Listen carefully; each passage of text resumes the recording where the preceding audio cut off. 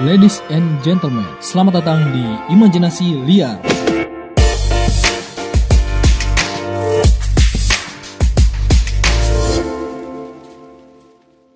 Halo semuanya, selamat malam. Ya, karena gue ngeteknya malam. Kembali lagi sama gue Pindot di Imajinasi Liar. Pada hari ini, gue mau ngebahas masalah hubungan lagi. Capek ya bahas masalah hubungan dulu. Dari episode 1 hubungan, episode 2 hubungan. Ya mungkin cuma 1-2 ya. Ini yang ketiga kali ini kayaknya.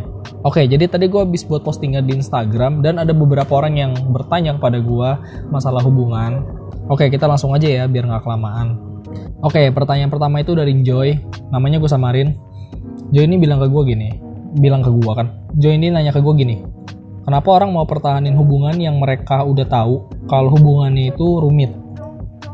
Oke, jadi menurut gue itu kenapa banyak orang yang mau mempertahankan hubungannya walau udah tahu gitu kalau ujung itu rumit. Bukan ujungnya sih, maksudnya kayak hubungannya itu kayak complicated gitu. Maksudnya kayak rumit lah, lebih tepat kayak susah dijalani. Atau ya hubungannya udah rusak gitu. Udah nggak bisa ke depannya, maksudnya ke depannya tuh udah nggak bakal bisa lu mencapai untuk kepelaminan. Mungkin bisa, tapi ada beberapa hal yang bakal lu korbanin. Jadi jawabannya adalah kalau orang mau mempertahankan hubungannya walaupun dia tahu kalau hubungannya itu rumit, jawabannya cuma satu. Orang itu nggak mau ulang dari nol lagi. Jadi ibarat kata kayak lu punya pacar nih, pacaran udah 5 tahun. Dari zaman lu sekolah sampai lu kuliah atau sampai sekarang deh. Ketika lu tahu 5 tahun itu udah lama dan lu udah mencapai titik jenuh, ya otomatis lu udah bosen dong sama pasangan lu kalau misalkan lu udah mencapai titik jenuh. Yang mungkin gak sih, pasti yang namanya hubungan itu ada titik jenuhnya. Ya mungkin kalian gak sadar atau kalian mau bertahan atau mungkin kalian milihnya untuk pergi aja gitu. Pergi meninggalkan hubungan kalian itu sama pacar kalian. Nah jadi kalau orang yang mempertahankan itu ya dia malas aja ngulang dari nol lagi.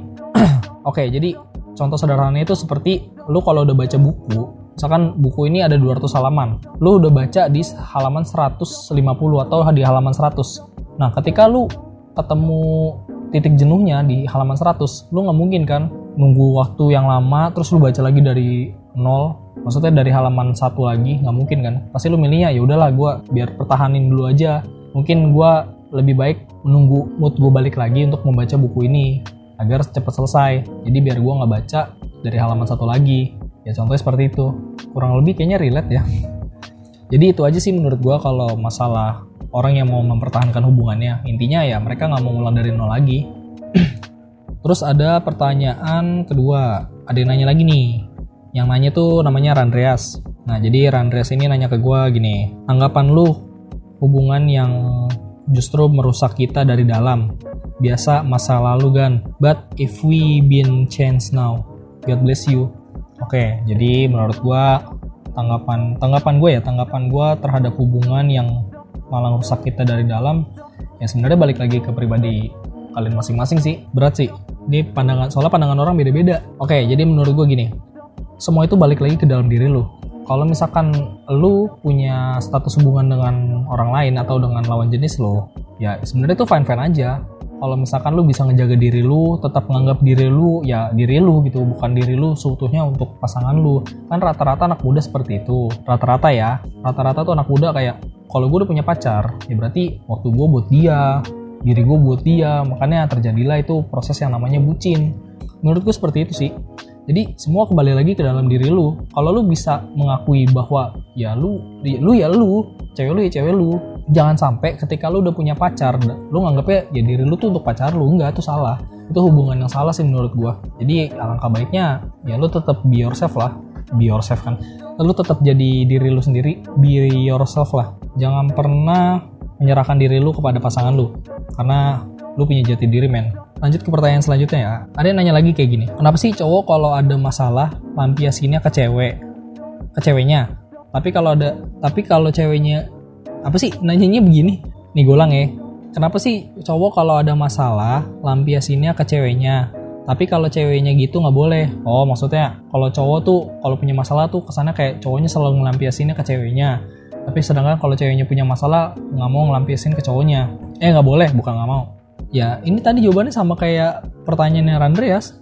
Balik lagi ke dalam diri lu. Jadi ini yang nanya perempuan, dia sebagai perempuan tuh merasa disalahkan terus sama cowoknya ketika cowoknya punya masalah. Ya artinya cowok lu belum dewasa gitu aja anjing. Ribet banget.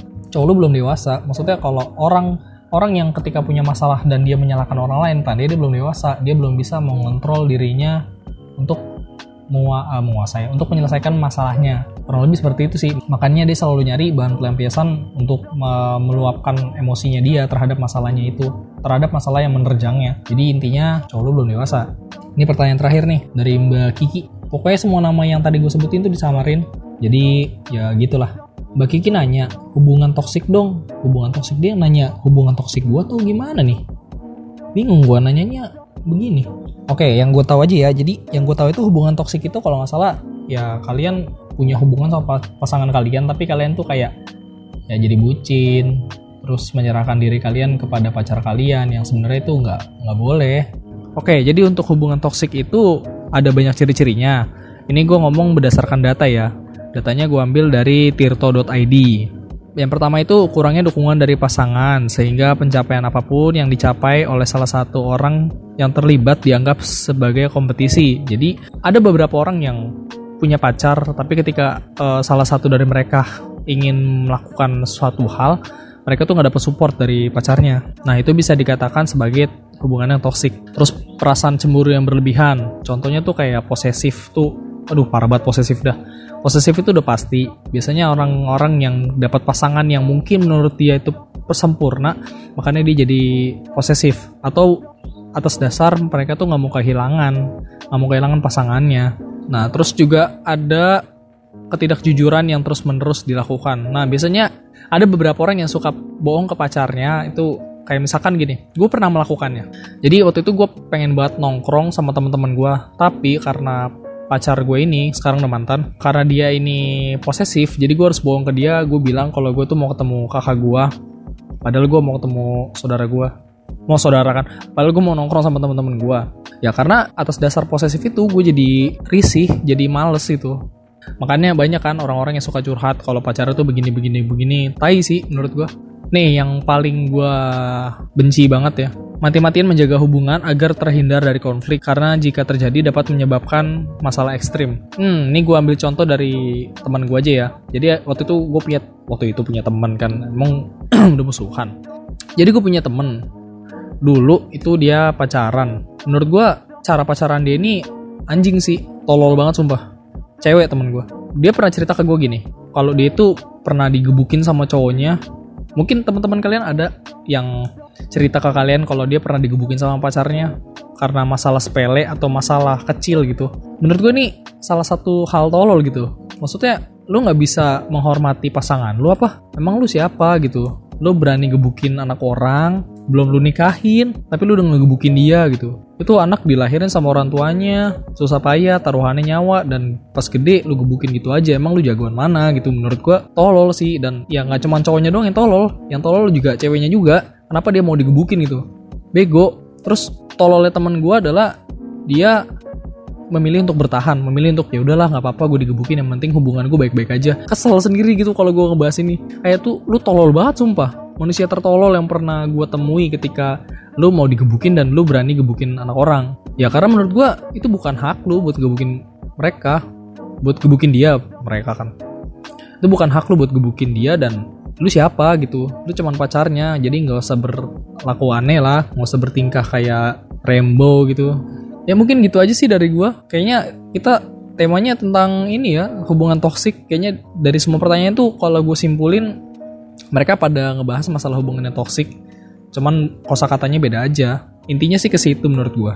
Ya mungkin segitu aja podcast gue pada hari ini. Terima kasih udah mendengarkan. Yang kalau nggak didengerin juga nggak apa-apa. Gue nggak peduli. Oke, sampai ketemu di episode berikutnya. See you.